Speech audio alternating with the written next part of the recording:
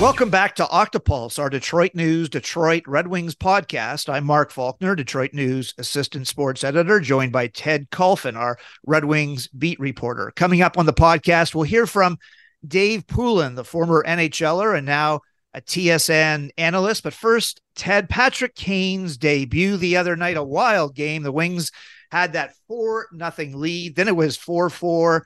8 goals in one period. And then in the third period, Kane was all alone with a game on his stick and he hit the post.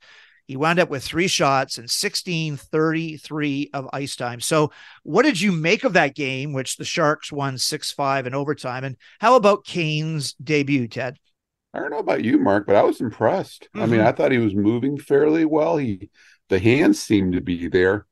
It really gives you reason for pause, boy. If he comes as close to what he was just a couple years ago, it's really going to positively impact this hockey team. And he looked like he could be capable of some, an 80, I mean, just prorate an 80 or 90 point season. I mean, I thought I was impressed. How about you? I mean, I know you were at the game. I thought he moved fairly well, and I definitely had chances. He created chances too. Ted, he certainly sees the game at a different level, doesn't he? Right. A couple of times you saw him button hooking and circling. You could almost see him asking for the puck and the movement inside the offensive zone. You could see the other players like Larkin and DeBrincat. They all know how to play off him, and Sider and Sherratt. Certainly his level of understanding and his ability to articulate the game, Ted. You hear him talk about like seam passes and talking to Lalonde about what system you play. And he's not the greatest defensive player, but he does skate well. He does get back into his own zone. But it was exciting, wasn't it, that night? The press box was Mark, filled. you're right. You're absolutely right. I was telling that to a few people. It felt like the old days back at Joe Louis when, one of those Hall of Famers they always signed or acquired or whatnot. And it just invigorated the whole place. And I definitely had that feeling Thursday night. And that was, you know what, that's fun. Yeah, I think a lot of Wings fans miss that feeling. Let's hear now from Steve Yzerman. And here's what he had to say about adding Patrick Kane to the lineup and the team's odds of making the playoffs for the first time in 8 years. Our hope is, I have some reason to believe that, based prior to signing Patrick Kane, that we're going to hang around if we're healthy, if we can stay healthy, and if our goaltending holds up. I hate to always put it on the goaltenders, but if we can hold up, I think we can compete for a playoff spot. You look at our conference and our division. I think we're, if again, it goes for every team. If you stay healthy, if your goaltending's good, you're going to be in the mix. And we think we have a chance to be in the mix, and with a healthy Patrick Kane, that gives us a better chance. So yeah, it's we're at that point where we're not, and maybe that started somewhere last year where we're not looking to what the draft odds are, more that hey, we're trying to see if we can't, stay in the hunt a little bit. And we were close to it last year at the deadline, but fell off. And, today we're hoping we can kind of hang in the hunt here and, if anything, become a better hockey team. Ted, what do you think the team's odds of making the playoffs are now with Patrick Kane in the lineup? We're at the 1/4 mark of the season, roughly. There's still 4 months left, lots of hockey, 57 games. But as of today, Saturday, with the Wings preparing to play the Senators tonight here at Little Caesars Arena, Detroit is third in the Atlantic at 14-7-4. That's 7 games over 500, tying for the most games over 500 since Steve Yzerman took over in 2019. The Vegas odds makers have the odds of the Wings making the playoffs right now. It was about 30%. It's up to 70%. And Ted, the odds of winning the Cup, 3%. Dallas has the best odds at 10%. But can you believe it, though? They're even talking about winning the Cup. They would have to beat teams like Boston, Toronto, the Rangers, and then maybe the Golden Knights. But what do you think about those odds? Frankly, I'm not that surprised, Mark. Wouldn't you? Would you really be shocked? Or I don't know how to phrase it. I mean, would you be that surprised if the Wings defeated Boston in a 7-game series? I wouldn't be. they have more depth than the Bruins do. Bruins might have more elite players, but I think the Red Wings have more depth. Mm-hmm. No, as it's unfolding, Mark, I can see that. I think it'd be a disappointment or a mild surprise at this point if they didn't make the playoffs. Wouldn't you agree? Think about the beginning of the season. Neither of us really thought that they'd make No, the you're playoffs, right. Ted. Yeah, You're right. like right now, the Wings still don't have a player in the top 30 in scoring. Dylan Larkin is ranked 31st. He's tied with players like Austin Matthews and And yet, Alexander aren't they Barkov. averaging about almost 4 goals a game? I think They're averaging almost 4 3.7. goals a game. Yeah. And Ted, I don't know if it's too early to talk about Steve Yzerman as a potential candidate for GM of the year, but like last year, they added Sherratt, Mata, Kopp, and Perron, so 4 real pros. And then he goes out and gets Petrie and Gostisbehere back on defense. Comfer, of course, who wasn't in the lineup the other night and was missed. DeBrincat, he paid a first-round draft pick for, so he brought him in. You had Sprong and Fisher, Costin, and then 2 goalies, Lyon and Reimer. I know Don Sweeney in Boston and Jim Nill is always a candidate in Dallas. It's a terrific formula for success. It really is. I mean, he followed that Seattle formula and just created a roster full of quality NHL players, maybe not superstars, but right. They just come at you wave after wave. And in contrast, and in the Dave Poulin interview, we talked about a team, and I mentioned this before about the Sabres with Kevin Adams. They haven't made the playoffs in 12 years, and they only added Johnson and Clifton back on the blue line, and it's not enough depth. And it's one thing to say our young players are going to do okay, but if you had Berggren and Edvinsson up here and they were struggling and you're still losing, but you're saying, well, we're going to be okay. They may not be 15-7 right now. Well, they may not be 15-7. Exactly. There's no way. And I've talked to so many different scouts up in the press box, and what Yzerman has done is just so many professional players who know how to play. When you take, a Sherratt and Petrie together and then Mata, and then you have Seider and goaltending that's okay, and add some special teams. But anyway, it's just the way and think about it too, Ted. The Red Wings were the only team at the beginning of the year that didn't have either a rookie or a second-year player in the lineup. So they've had lousy lottery luck, and they really didn't have a choice. They don't have those players that are ready to come up. So this is the next best thing. And there are other GMs who don't build teams the way Steve Yzerman does. And right now, of course, with the Wings at 70% odds of making the playoffs, with they play 12 games in the next 23 days. And then they have that Western road trip, 3 games in 10 days. And Mark, there's another thing to this point. 2 teams that maybe 3 teams, 4 teams that we felt would be above them have not gained any traction whatsoever. Tampa looks like they may be aging out of this thing. They just cannot sustain any win streaks. They're terrible on the road. Toronto just has not got it going yet, and they've had some key injuries, and you wonder if they have any sort of depth. And then Buffalo and Ottawa, they just have. Everybody was wondering which of the pack, Buffalo, Ottawa, Detroit, would come to the forefront and challenge for a playoff spot. It looks like it's going to be the Red Wings. I mean, Buffalo and Ottawa have been disappointments. They've Ottawa's had some injuries. Buffalo has too, but neither of them have really gained any traction.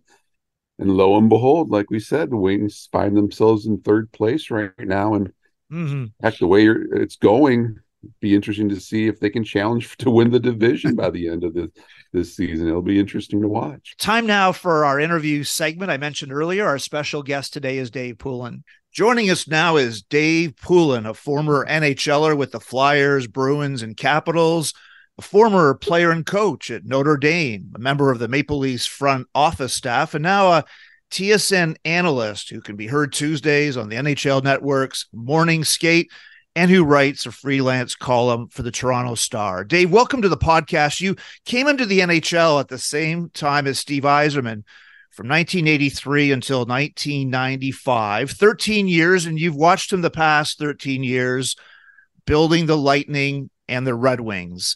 What was it like playing against Yzerman on the ice? And what do you make, Dave, of what he's done off the ice with this Red Wings team, now in year 5 of the rebuild, currently 8-6-3 after the Global Series in Sweden, and for the first time this year, They're out of the playoffs by 1 point in the wild card race behind the Lightning and the Hurricanes. Well, let's start with Stevie as a player, and we at the same time, but in very different scenarios. I had been 4 years in college and a year in Europe.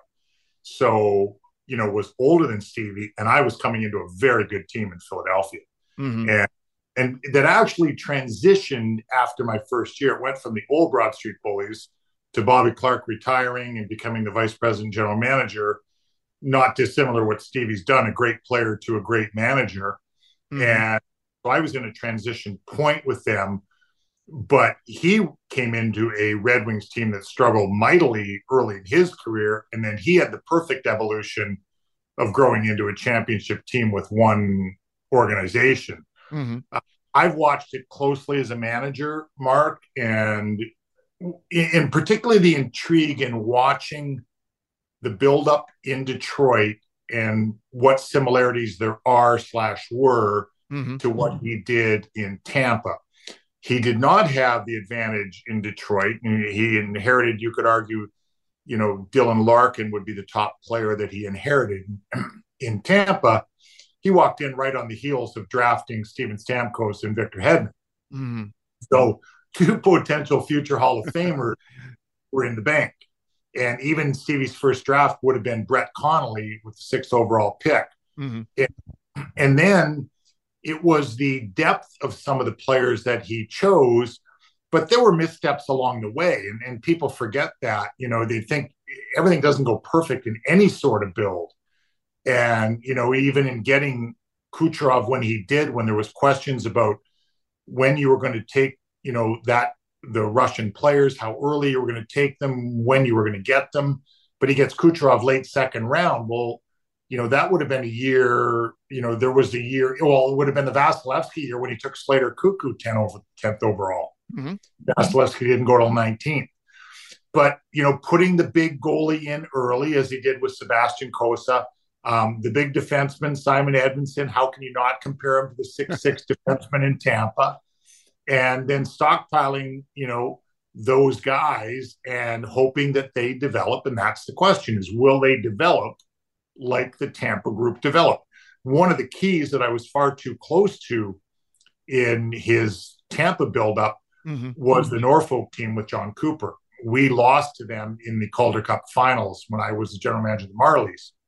And, when you think of Coop with those teams, that was Tyler Johnson, that would have been Panik and Palat, that would have been a young Alex Killorn coming out of Harvard. So that was the sort of a thrust in the first iteration of Tampa's, rise to the top. That would have been their trip to the finals, rode that group heavily when they lost to Chicago. And then, the second buildup for the Cups that Stevie had his fingerprints all over, but technically Julian Griswold was the general manager. Dave, you watched Moritz Seider here in Detroit earlier this month on November the 9th, the Canadiens 3-2 overtime game. Seider led the Wings in that game with 4 hits. He had 3 shots, 3 giveaways, including the shorthanded giveaway to Suzuki.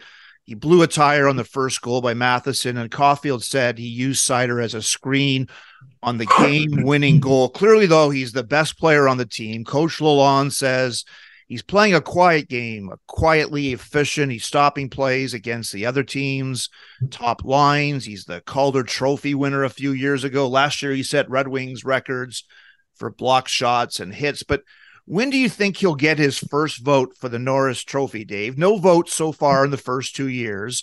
A similar player, Rob Blake, who you would have played against, a right-handed shooting defenseman, also 6'4" and 220. It took Rob Blake about 8 years to get a vote once the Kings started to win, and then Blake won a Stanley Cup with Colorado in 2001. So is Seider still a few years away from national recognition when the Wings really start to contend for the Cup again, Dave? He very well may be a few years away, but that doesn't take anything away from his game, who he is or what he is. But if you think of the style of player that is winning that award right now, or in conversation, it's a different type of player. It's an Adam Fox, it's Cale Makar, it's a Quinn Hughes, the offensive-minded, put up 100-point Erik Karlsson type of defenseman. But if you were going to ask coaches about who they'd like to build their defense with, Moritz Seider would be one of the first names you'll get. And I watched him closely up, live and in person this year. I've also done a couple of games that he's been a part of.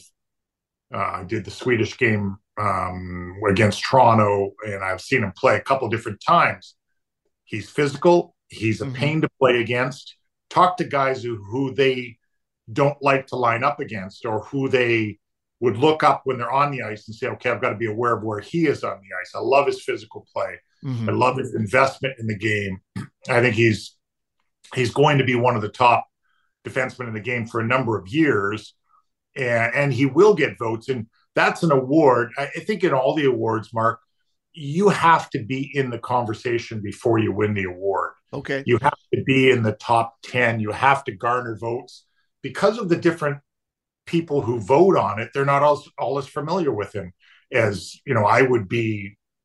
In the beauty of what I do is I essentially have 4 home teams because of our regions. I have Toronto, Montreal, Ottawa, and Winnipeg that I do a lot of work with those 4 teams. So I don't just watch one team play. Because of the breadth of those 4 teams, I get to watch a lot of teams they play against. And I would get to see a Seider more than a team that would just play him twice a year. But he does everything you would ask in a defenseman. If you're building the prototypical defenseman, even from the commodity of being the right shot, but the physical play is what separates him from a lot of the names that I mentioned. And the fact that he's extremely hard to play against, and believe me, the players that play against him know that.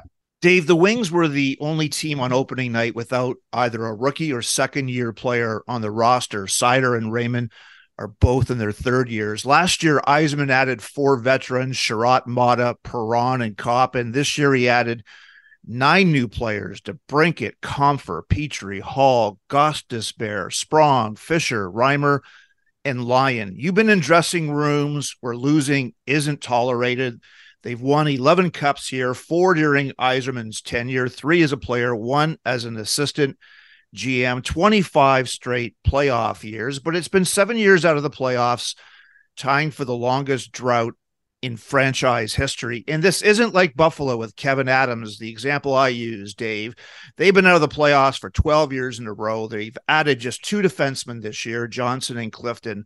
But essentially, they're losing with the same kids: Darlene Power, Peterka, Cousins, Krebs, Middlestat, Quinn. As a player, Dave, you've been a Selke Award winner. You've scored 30 goals twice.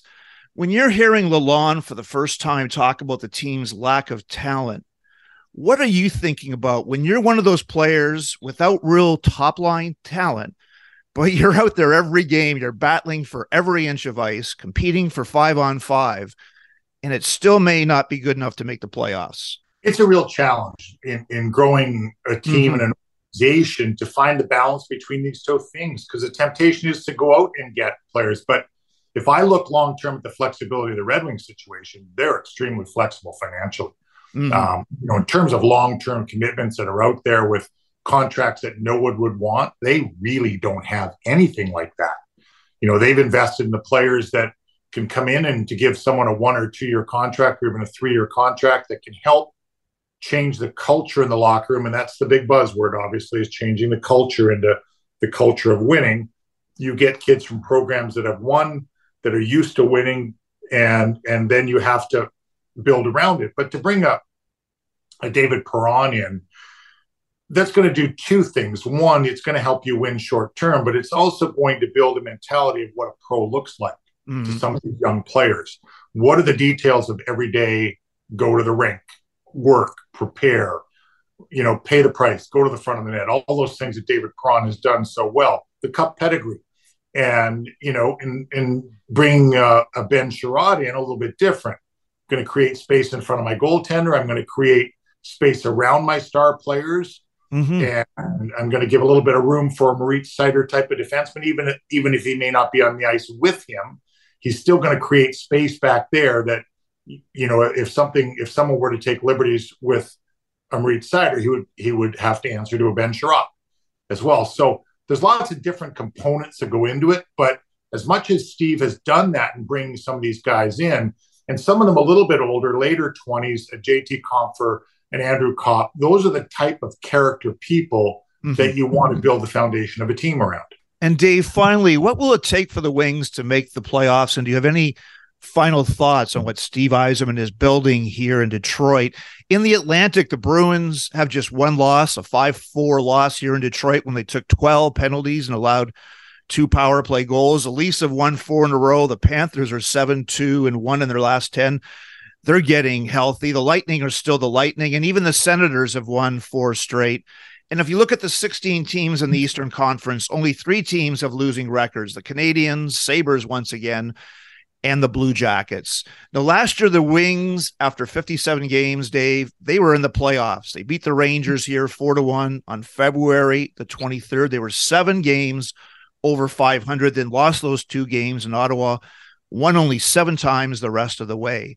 So do the Wings have the goaltending with Husso and Reimer and maybe Lyon? They have a decent defensive game under Lalonde and Bob Bugner back behind the bench. I know you talked about the importance of assistant coaches, and there's some balanced scoring. Can they stay in the race and prevent last year's collapse? They can stay in the race. Everybody's waiting for the teams that you mentioned, the Bostons and Tampas and Floridas, to take a step back, and that hasn't happened. And I think that surprised a lot of people. Particularly, in Boston, where you lose your number 1 and 2 centermen in Patrice Bergeron and David Krejci and don't miss a beat. I mean, I think that has even surprised Boston, trust me. And, they get a 19-year-old Matthew Poitras to come up and step right in and play. But that's because of what you've built around him and what he's stepping into. And that culture goes back to their cup in 2011 and Chara and Bergeron and Marchand and the guys that have maintained that locker room, and that's embedded in a new guy that comes in, and that's what you're trying to build. But the light comparisons that everyone made that would be vying for playoff spot are Detroit, Boston, and Ottawa. Those are the teams that seem to be on a similar arc. And I think it's hard not to look at those 2 teams and say, are you better than those 2 teams? How do you compare to those 2 teams? Because if there's one spot available, that's essentially who you're going to be competing with. Montreal, I think, is a little bit behind those 3 teams. Ottawa, right now, today, is on an upward swing, but talked to me 2 weeks ago. And, they were wondering what was going on there. So sure. I think you just have to stay in the battle, and that's bringing in guys like JT Compher, who can kill a penalty, who can win a game late in the game, and wait for the Marco Kaspers and Simon Edmondsons and Nate Danielsons to progress and be ready to contribute when they're ready to contribute. And so I don't think you've changed the structure of what you're looking at going forward. You've bought your younger guys more time with the additions you've made, with the hope that you can get there ahead of all of those guys being the major contributors. So I still think they're on track. I think the task is really tough, even for Ottawa, even for Buffalo, because the other teams that we talk about, you're hopeful, with the Florida being without the guys there, you thought they'd start slow. Tampa, they don't look like they're going away. They're going to get their goaltender back now. Boston's not going anywhere. And so those teams that are at the top, you can't count them out yet. And you can't be Atlantic. It's like it's time to go. It used to be funny when Bob Clark, as a general manager, would bring in a young player. He'd draft a young player, and he'd come in and say, well, we think we drafted your replacement. We're really excited. And I just look at it and say, okay, what does that mean? By the way, I'm not going anywhere. So good luck to him, and I'll help him in every way he can, but I'm not going anywhere. Yeah, good luck. Yeah, exactly. Thanks again for your time today, talking to us about Steve Yzerman, Moritz Seider, and what it'll take for the Red Wings to get back into the playoffs. Best of luck moving forward, heading into this American Thanksgiving Day weekend. Appreciate your time. Thanks, Mark. Our thanks again to Dave Poulin. Now let's hear from Nick Lidstrom, who was at the Global Series in Stockholm. As a player, he won 7 Norris trophies, 4 Stanley Cups. Now as vice president of hockey operations, he's helping Steve Yzerman in this rebuild after making the playoffs for 25 straight years? Well, when Stevie joined the team in 2019, we were in a rebuilding process, and we were just in the beginning of that. And it's hard to find players, first of all, and develop players. We were so successful for so many years. We made the playoffs for, I believe, 25 years straight. And, once you got close to the trading deadline, we're looking to add players to be better. And by doing that, you have to sacrifice some draft picks. And I think that's why we're doing this rebuild. As we all know, that you go through cycles like this. But I see us going through that first phase of the rebuild. I think we're taking the next step. I think we're challenging to be a playoff team again. We're a better team than last year. I think we have more skill on the team, and I think we're taking steps to become a better team. And Stevie's got a lot of patience. He did a tremendous job down in Tampa, and I think you see a lot of similarities to what he's trying to do here with the Wings. Ted, Lidstrom says they're a better team than last year, that they have more skill. He also said they used to add players at the trade deadline to get better, but they had to sacrifice draft picks during those 25 years.